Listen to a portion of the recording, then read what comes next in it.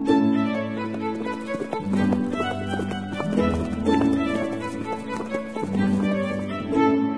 listening to Nick Luck Daily.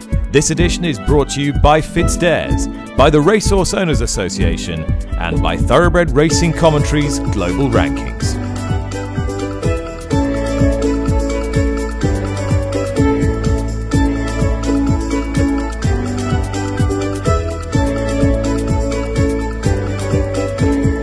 Good morning, welcome to the show. Thanks for listening. It's Friday, the 11th of March, the final Friday before the Cheltenham Festival of 2022. I'm not in, what I'm sure is warm, sunny and lovely TW11 today. No, I am in BA5 in the city of Wells on my way down to Exeter, where I'll be on racing TV duties. Yeah, I can report to you it's absolutely foul here. It's blowing a gale. It's very damp. I don't know how much of this is hitting Cheltenham. I bet where Lydia Hislop is, it's lovely. You'll be on the roof terrace this morning, Lydia? I wouldn't quite go that far, but it's certainly dry. It's overcast. It's a spring morning. I can feel spring in the air. I felt like that when I was at Newmarket last week. I could sniff spring. I've got some daffodils on my desk. Picture that, Nick. Well, glorious it is in N. Where are you? 19. N19. That's as much of Lydia's address as you're getting, okay, for security reasons.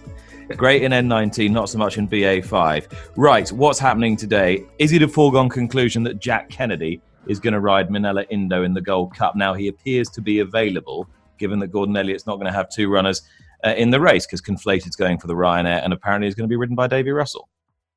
Yes, they've complicated it, haven't they, by bringing in Robbie Power. They were talking about wanting continuity between the Irish Gold Cup and the Gold Cup. At that point, they were thinking that Jack Kennedy wouldn't be available. And when Conflated went and won the Irish Gold Cup, that seemed to be potentially quite a shrewd move. Now it looks like a complication because afterwards Henry de Bromhead was saying how well Robbie and Minella Indo had got on with each other, and certainly it was a far more encouraging run for Minella Indo than the what happened at Kempton, where everything that you could imagine could possibly go wrong did.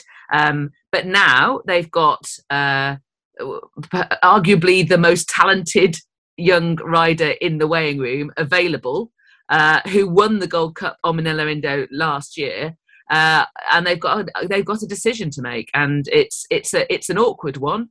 But generally, in those situations, the requirements of the horse, sort of the cold hard decision making, takes over. Yeah, I spoke to Henry de Bromhead this morning, Friday morning. I spoke to him at about 8:30, and I said, "Is it a foregone conclusion that Jack Kennedy rides Minella Indo in the Gold Cup?" And he said, "Well, we only realised that he was available yesterday. We haven't really had a chance to sit and discuss it." And I said, but surely if he's available, he won the race last year, he rides the horse." And he went, "We haven't made a decision yet. Nothing is a foregone conclusion. The options are in front of us. We need to talk about it." So it is clearly a discussion point rather than he won the race on him last year, on he goes. Yes, and I think it should be a discussion point for the reasons set out. It's interesting. It's a race in need of some pace. At the moment, we seem to be relying on Santini to do that, don't we? And that isn't going to be a well-run race. And I would suggest that Minella Indo wants it to be a well-run race. So I don't know. I think Jack Kennedy seemed to get such a good tune out of Minella Indo this time last year. When the season hadn't gone so well, the Gold Cup went absolutely perfectly. Again, as I said, balanced against that is that you've got this revival in the Irish Gold Cup in circumstances that probably were not beneficial to Minella Indo, i.e. there wasn't much of a pace, and Conflated under a great ride from Davy Russell kicked and stole it, essentially. You've got to balance those two things up. What would you do? What would you do? I'd have Jack Kennedy because I'm a shameless fanboy, I'm afraid, and he's won the race before, and I love Robbie Power. He's an excellent rider, and he's a great guy as well. But I think he's won the Gold Cup for you. He got such a good tune out of him last year, and I just think he's one of the I think he's the most talented rider of his generation. End of story. He's still only like 22 or 3 or something, isn't he? He's you're certainly not going to get any argument from me about the amount of talent that Jack Kennedy has got. Well, you've got. I thought of this last night. There's this potentially slightly weird situation where he's sitting in the weighing room for the Gold Cup, and in the Ryanair if Russell's riding conflated Anne Galvin, so he's not on neither of the Elliott horses, and he's not going to ride in either. I mean, that would just be balmy, I think. Yes, but it does happen, doesn't it? I mean, Rachel Blackmore was sitting in the weighing room while the Irish Gold Cup was going on. We know that because ties happen and patterns get established, associations get established, sometimes you get weird things like that. But yes, it would be bizarre to have Jack Kennedy in the weighing room when he could be playing an active role in some of our best races. Of course, Lydia, if there were 5 days to the Cheltenham Festival, I see what you did there. He could have yet more opportunities. Now, this has been sort of bubbling away on the podcast all this week, as it has across the papers, and it's actually the Racing Post kind of lead with it, the big picture headline today, because the ticket sales are so good and all the hotels are booked out. People just want more. I had a little go at this with Jane yesterday.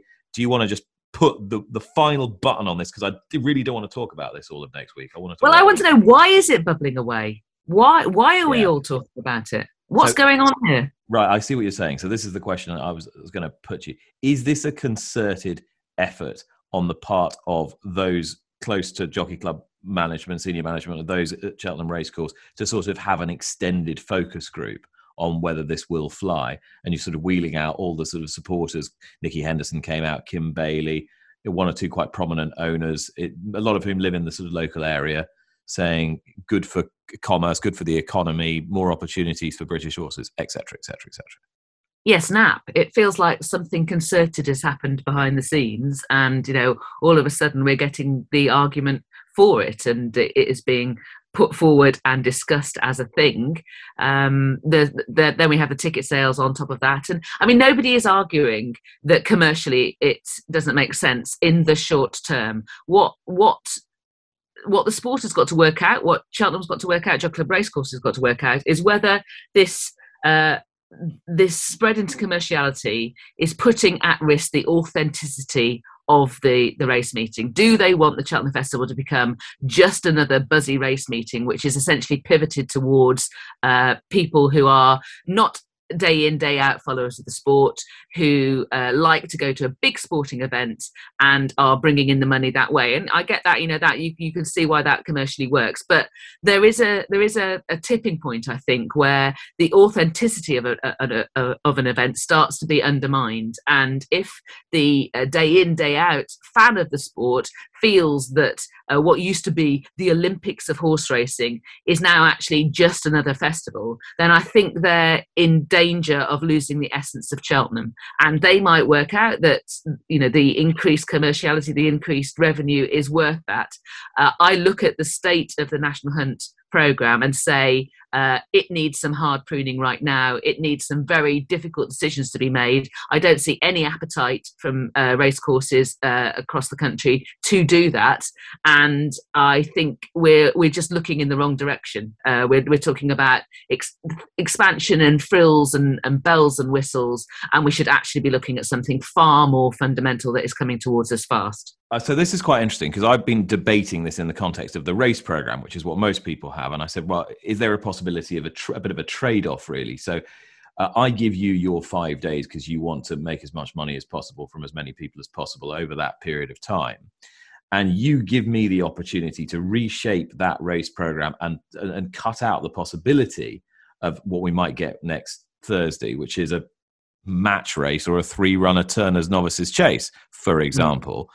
So there are fewer opportunities for horses of very high caliber, because there aren't enough horses to warrant that. And then you become a bit more imaginative with the race program that you stack around that, so that the jewels that you have are burnished a little bit at the expense of the supporting races. But you're making a point, I think, that really by just extending it another day, it's not so much the dilution of the race program necessarily. It's more just the sort of dilution of the event.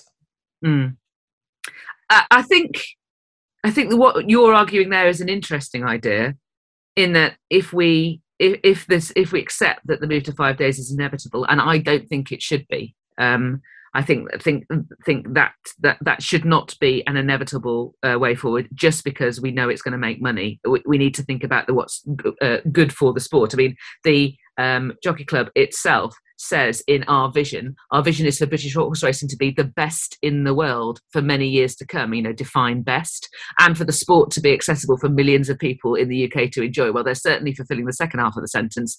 Our mission is to act for the long-term good of British racing in everything that we do.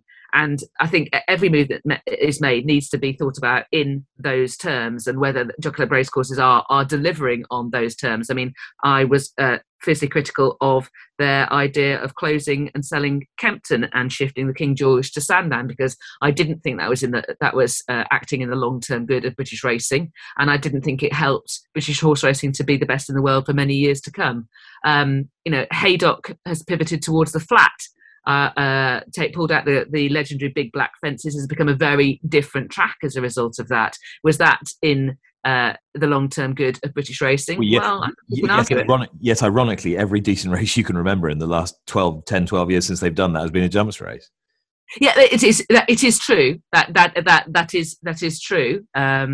It's been helped by a changing in the programme, I suppose. But I mean, there were some iconic races before that as well, and they were just races of very different character, weren't they? I felt that Jockey Club races were pivoting towards flat racing, and then there's been in recent years a bit of a pivoting back again. Maybe that is what's happened. But anyway, back to your point. So what you would be doing would be saying, okay, so we've got the Ryanair, we've got the Turners and the Albert Bartlett and the reconstituted, what formerly 4 Miler, the National Hunt Chase.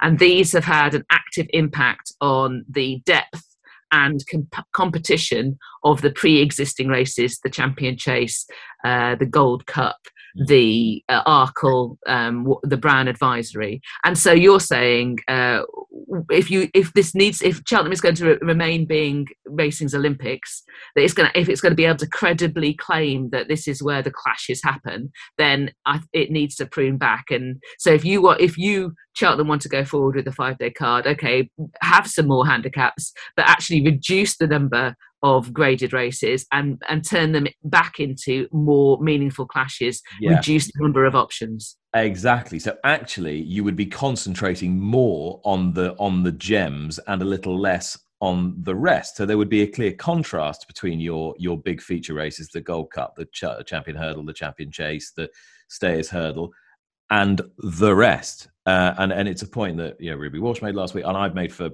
a long time, that there's become this sort of strange false equivalence between who's going to win race X and who's going to win race Y. The X being the Mayor's Novice Hurdle and Y being the Gold Cup. The most listened to edition of this podcast in the last 3 weeks was the news that Allegory de Vassy wasn't running in the Mayor's Novices Hurdle. I mean, it's like, okay, it was a nice little story, but it's not that important in the grand scheme of things. Yeah, I can see that. I mean, that is false equivalence, and we do need to be able to flag to people outside which races are the most important and why they are the most important. And I think that is, again, difficult to do when you've got small fields. I just don't think that captures the imagination. And when we're talking about during the course of the rest of the season what our shop window races are, if they are 2-runner, 3-runner, 4-runner affairs, I think it's much harder to say this is what the best of British racing is about, because it plainly isn't. I sort of wanted to get sort of some merchandise made up sort of with the meme, never mind that, who's going to win the Kim Muir. And on that theme, and as you pointed out to me, haven't they made a Horlicks of which race they dropped as well? That novice handicap that's thrown up A Plus Tard and the nice horse of Kim Bailey's Imperial Aura and any other nice amount of nice horses has gone to be replaced by the Mayor's Chase. And it's found itself on a card at Sandown tomorrow where it's got a pathetic field of 6 on a day when the Imperial Cup's got a massive field, but there's no bonus going to Cheltenham, and it only had 9 last year. I give up. I'm lost. I no longer understand. It just hasn't worked at all, has it? I mean, I know that David Cleary would like to see the Kim Muir at Sandown, and having the novice handicap back at Cheltenham, maybe. I mean, it's whatever Cheltenham decides cannot happen in isolation. It's got to be it's got to be decided by those responsible for the National Hunt, the Jumps programme as a whole, and it's got to be done in a strategic, coherent way. And I know that the words strategic and coherent are quite alien to horse racing, but I think that is something that must be done. And people, again, I feel like a broken record here, and people need to be aware, organisations need to be aware that sometimes they might have to make some small sacrifices for the greater good, because there is a problem here, and it needs addressing. I mean, I'm concerned about the 2 mile hurdling division, aren't you? Yes, it's. I mean, I think the Champion Hurdle this year is a better race than people are giving it credit for. Yeah, I've heard you made that argument, and I think that's fair. But you don't have to agree with it.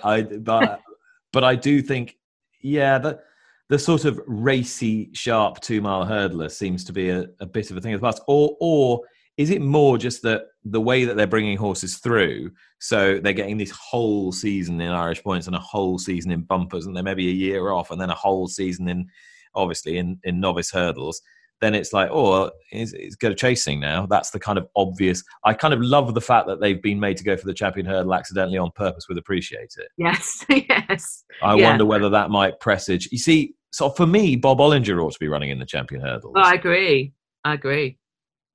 You know, slightly a la Morley Street, etc. Those sort of horses. Yeah, I very much agree with that.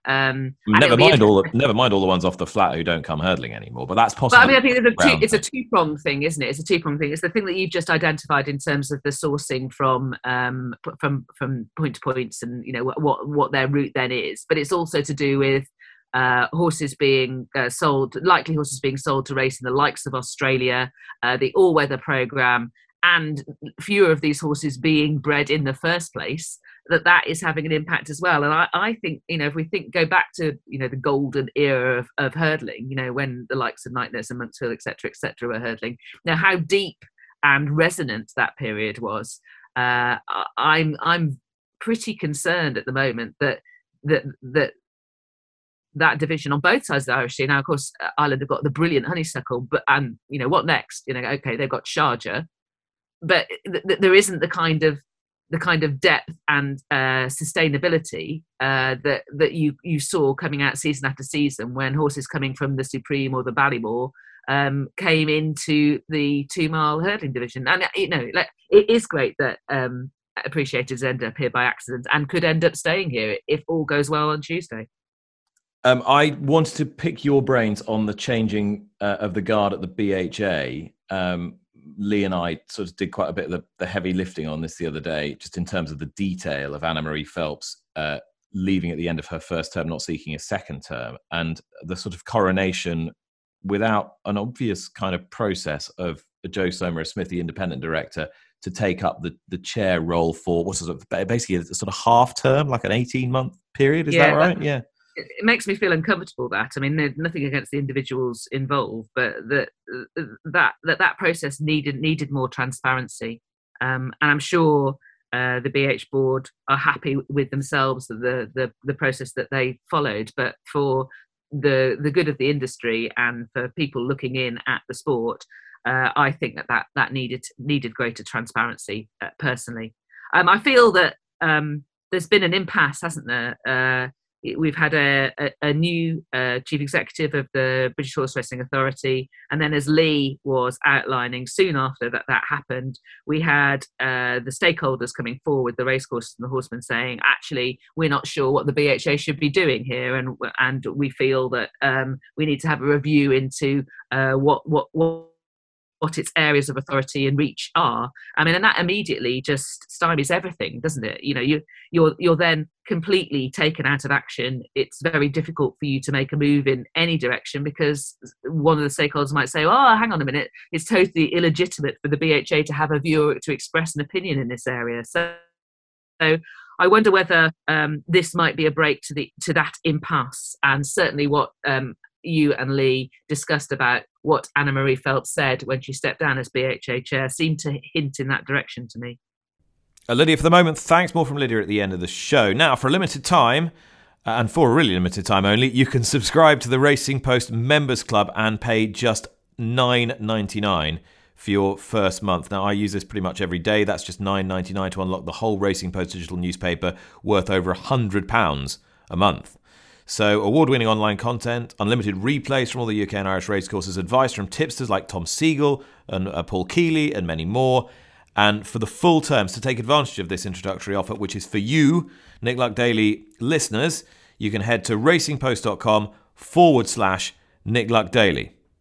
And our pre-Cheltenham largesse on this podcast knows no bounds, because in association with the Tote, we're giving you a chance to get a free entry in their Cheltenham Invitational betting tournament. There's a limited amount of places, but the Tote are underwriting your entry, and there are £55,000 in prizes, including a £10,000 overall Cheltenham champion prize. So this is a competition that is modelled on the traditional American handicapping competition, so it pitting your betting wits against your rivals. But you don't just win the money. If you're the most successful punter during the course of the week with the Tote, you win big cash prizes on top of that. And you can enter by going to tote.co.uk/promotions/Tote1000. And that is an offer exclusive to Nick Luck Daily podcast listeners this week and next. Well, you might remember a couple of weeks ago we spoke about the changes at Manor House Stables, where Michael Owen is the landlord, and that Hugo Palmer would be moving in and Tom Dascombe would be moving on. Well, Tom is about to begin an exciting new chapter of his training career and joins me now. Tom, what are you up to and where are you off to? Morning, Nick. Very exciting for me. I'm moving home back to Lambourn and moving into Upland Stables. Upland Stables being one of the most well-known, historic, successful yards in Lambourn, and best known as a stable where some of the best jumpers have been trained. But you know Lambourn really well, and you've trained sort of group winners on the flat there before you went to Manor House. What do you like about the place? What do you love about it as a training place? Well, I feel that, right now, as you say, you've got Fred Winter and Charlie Brooks and, so many people. And a flat trainer, Stan Moore, he did really well out of Uplands. Warren Greatrix more recently, Lavinia Taylor in between. It's steeped in history. The location is perfect, especially for young horses, surprisingly, because you don't need to go anywhere near a road. And I feel that when I moved here 12 years ago, it took me a season to understand how to train here. Going back to Lambourn, it won't take me 5 minutes because I already know what I'm doing there. Because you understand the variety of the gallops there, and you sort of understand how the different gallops, and there's a lot of them, Jockey Club facilities are fantastic, how all those different gallops can suit all those different types of horses, yeah? Yeah, and I'm sure it's changed an awful lot in the last 12 years. But, I have a routine in my head that I know suits horses. And whilst I've been looking for yards over the last 2 or 3 months, and believe me, I've done a lot of travelling around, it seems sensible for me to go back to what I know works. And it will make the transition for me, and my staff and the horses so much easier. I mean, you've trained 1,000-odd winners, 700 of them have been at Manor House. I mean, do you feel in a sense that sort of now's the right time anyway to sort of kick on with another phase of your career if you really want to push to the next level? Yeah, I'm hugely grateful to Michael Owen and Andrew Black for giving me the opportunity here. But I think, Mr. Candy, Henry Candy said to me when I came, these things never work. And 12 years later, I rang him up and said, you're right. But we made a real good bash of it. We've had great times. And I think it's time in my life to give myself another, excitement. Yeah, because I suppose, that's the thing. If you have a big move and you attract some new owners and you start turning up to race meetings that you really want to, does that sort of give you fresh impetus, a fresh zest for the game, if you like? Absolutely. I think, everybody in every walk of life can get to the stage where they're just a bit stale with things. And I think that, the timing isn't perfect going straight into the season, but there'll be a few horses that come with me. I'm sure some of my owners that have departed over the last 12 years simply for location and things like that, they'll come back, and I'm really looking forward to the challenge of getting going again. And Tom, is there a particular type of horse you enjoy training? Do you think you have a particular strength that's a selling point for you? Not necessarily. I think you get pigeonholed into things. I mean, when I started out training, I was a 2-year-old trainer, sprint 2-year-olds. And then I trained a classic winner over 1.6 miles. People started to stop sort of saying, you're good with this type of horse. Surprisingly, I know this isn't hugely exciting maybe, but, I do enjoy getting horses from other people as well and seeing what we can do with them. And I mean, Misty Gray's a classic example of that, who runs tomorrow. And I'm delighted that we've proven over a long period of time that you can really train any horse anywhere. Misty Gray will be your final runner from Manor House. It did strike me, I was thinking about this yesterday, that if you could sort of take away a couple of achievements with you from this spell, I'm not trying to put words in your mouth, but you trained a homebred for Michael Owen to win a classic and a race at Royal Ascot, and you trained another homebred to win a 2-year-old race at Royal Ascot for Andrew Black. So to train your 2 patrons homebreds at Royal Ascot is quite an unusual achievement. Yeah, I'm going to correct you there, because I actually trained Andrew Black 2 Royal Ascot winners that are homebreds. All joking apart, I think that's a key point to all this, because Rhythm of Light, who was my first Royal Ascot winner, she was a homebred too, and it's tricky because you can go to the sales and buy yearlings, but getting homebreds, 4 of my Royal Ascot winners have been homebreds, and that is going to be a key part of my next move, is trying to get people to send me horses that they can't sell but they do believe in. If you think Rhythm of Light, we took her to Ascot sales. I think I bought her back for £500. Brown Panther, bought him back for 1,500 or something. And these are not your typical finest specimens, but the owners believed in them, and we gave them a chance, and they came up with the goods. It's Friday, which means it's time to go around the world with James Willoughby and the Global Thoroughbred Rankings and our friends at Thoroughbred Racing Commentary. Quick spin through the top 10. Hot Rod Charlie steady at 10 in Dubai, limbering up for a tilt at the World Cup. 9 is Very Elegant. She'll run in the Ranvet on the 19th of March, according to her trainer, Chris Waller, that she might have one more start in Australia then for an international campaign, hopefully, including a couple of spins in Europe. 8 steady is Contrail. He's now retired to stud. 7 down 3. We'll talk about this in a minute. Nature Strip. He suffered his second consecutive defeat last weekend. 6 up 1 without doing anything is Baaeed. Big hope for William Haggis this season. 5, he's retired to stud at Palace Pier. Likewise, Nick's go at 4. Gran Allegri is at 3. Big Japanese hope for 2022 is Euphoria, who Connections will be hoping to leapfrog number 1, Life is Good with, before too long. And Life is Good is holding on to number 1, and he does, confirms Todd Pletcher head to Dubai to take on Hot Rod Charlie in the World Cup. A little bit of Dubai to come in the show, but I think Australia is a good place to start, James, because that's been the most dynamic, active part of the world in terms of these rankings, certainly through the age groups over the last week. Talk about a couple of our old favourites, both beaten, Zaaki and Nature Strip. Zaaki beaten ahead at Flemington, Nature Strip 3rd of 4 on heavy ground at Randwick.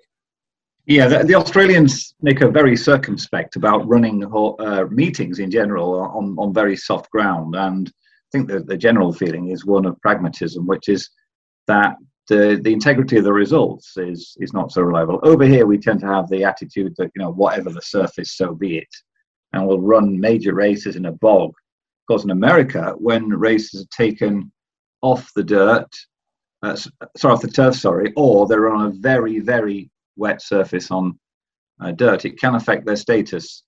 And Yeah, I generally agree with that. Of course, the Australians have got more flexibility to change the calendar around than we have with the European pattern. But I think recent results in Australia should be taken with a bit of a pinch of salt on account of the fact that the ground conditions have been unusually soft there. And the thoroughbreds in Australia run on very fast surfaces and the tempo of races changes dramatically. And so I wouldn't take the defeat of some very high-profile horses too much to heart. Of course, we are seeing Southern Hemisphere Australian 3-year-olds, classic generation, starting to bloom, and quite a few of them are knocking up the rankings a little bit as well. Yeah, Converge this week. Son of Frankel is up to world number 53. He beat Animo, who we've also got a big figure on in the Randwick Guineas there. Even higher is Hitotsu, who's the son of the Maurice. Remember Maurice, the Japanese runner? He won he's now won the Victoria Derby and the Australian Guineas. And so a pair of Group 1s have boosted his ranking up to 35. And for comparison, Native Trail, the top 2-year-old here, last year, he's number 42. But of course, he hasn't had the advantage of running recently to boost his ranking. And so his numbers are based on old figures. But it's interesting to compare the TRC computer race ratings, which is this massive network of ratings that are very much optimized according to past results and all, and basically are unbiased.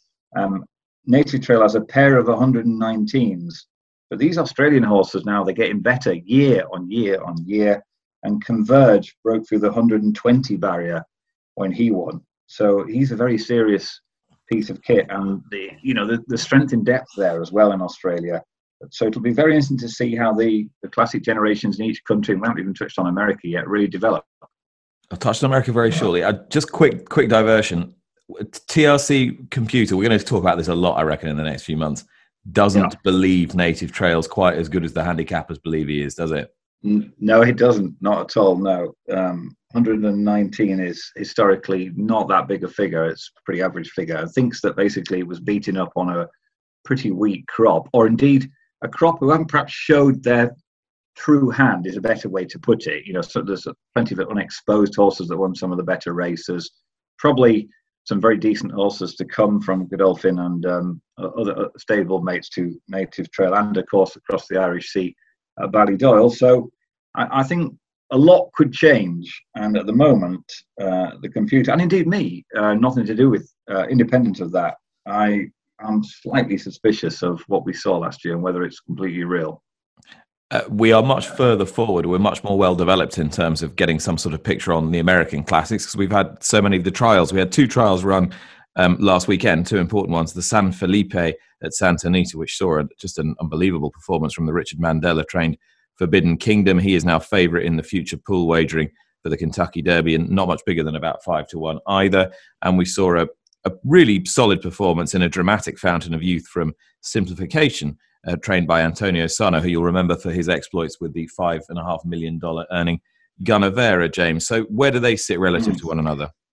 Now, here's the interesting thing. So let's leave Forbidden Kingdom to one side for the moment. But the other 5 of the 6 horses at the top of the Kentucky Derby point scoring charts, by which you qualify for the race, are the following. And just listen to their rankings.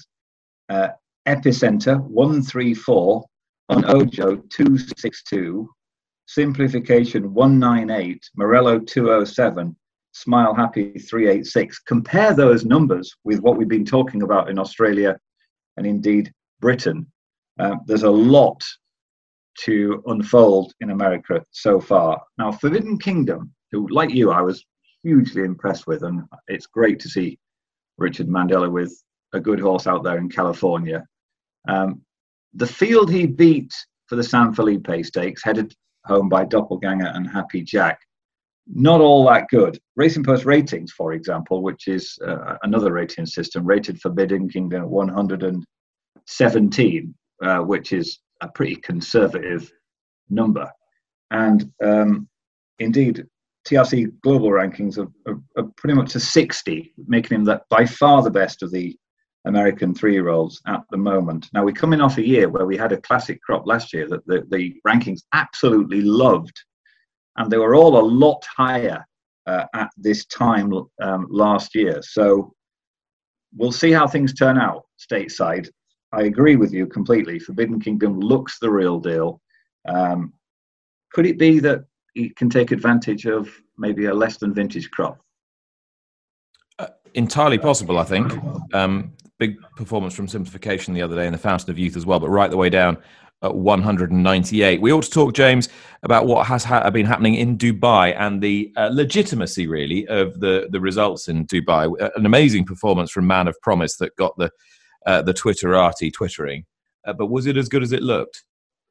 No. Again, no. And I am obviously one of the biggest advocates for racing in Dubai that there is, right since the start, or Nail Sheba first and then Meydan.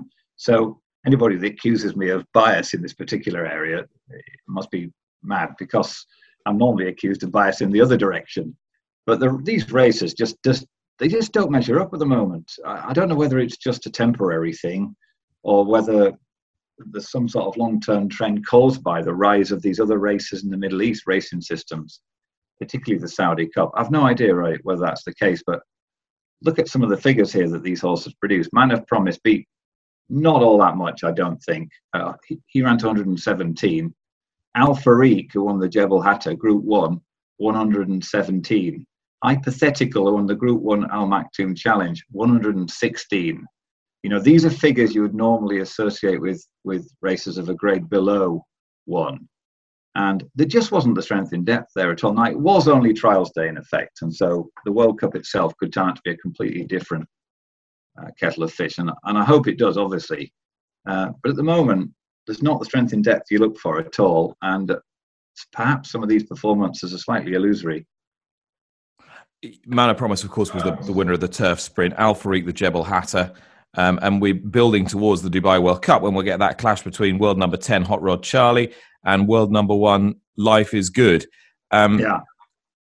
Can you see Hot Rod Charlie laying down any seriously stern challenge to Life is Good or not? Absolutely, yes, I can, yeah. I think he's developing well from 3 to 4. He's a remnant of a very strong group of horses, as I mentioned earlier. Last year's 3-year-olds, although they were eclipsed in the Classic itself, that was only just one race, and they still did finish 2nd, 3rd and 4th as well. So yeah, I definitely can. And Hot Rod Charlie was a horse who looked green on many occasions last year, didn't he? There was plenty of times when he hit the front and looked like he was going to draw off and win by miles, and then he ran around a bit, and maybe that sort of suppressed some of these winning margins. He seems to be going the right way as well, I think, in terms of his physical appearance. And so yeah, I certainly could see him throwing down a mark to Life is Good. As I mentioned on the show before, Nick, Life is Good looks the real deal. His times are great. There's not quite the strength and depth in his form. It's not worked out quite as well as you'd really hope if you go through it with really under the microscope. And so we'll see. He's still got plenty to prove. Let's not forget. He's only won 5 graded stakes, and some of the top horses have won twice as many as that. So we'll learn more about him. It's not just a coronation by any means, this. And I could definitely see Hot Rod Charlie giving him a race. Thanks to James and to Tom earlier in the show. Lydia's still with me and has a tip for today. Not today, Nick, tomorrow, actually. Sandown. Yes. At Sandown, yes, in the Novices Handicap Chase. The 6-runner affair. Yeah, indeed. Seen Not Heard. I've really like the way that he's taken to fences. I think he's got plenty more left to him. He jumps really well, really accurately and well, intelligently. He'll have the right run style. He's had a bit of a break. He's conceding weight all round, but there's not a great spread at all, and I like him. So that's Seen Not Heard in the 3:35 at Sandown tomorrow. There you are. I told you it was a cracking race. Enjoy that at Sandown tomorrow, and we will be back with you on Monday morning, of course, on the eve of Cheltenham. And a quick plug, Lydia, for the Road to Cheltenham live on Monday. 10 a.m. Could remind me what time I need to be there? 10 a.m. It's a 2 hours at 10 a.m. You and me and Ruby Walsh, and you'll be grabbing people who are there exercising their horses and get a chat with some of the Irish participants, trainers and jockeys, I would hope. And we will be analysing all of the best races. Willie Mullins, Emmett Mullins, Patrick Mullins, all the other Mullins. That's to enjoy on Monday. That's it for now. Charlotte will be here this evening with a roundup of what's happened this week. That was Friday, March the 11th. We will see you next time. Bye-bye.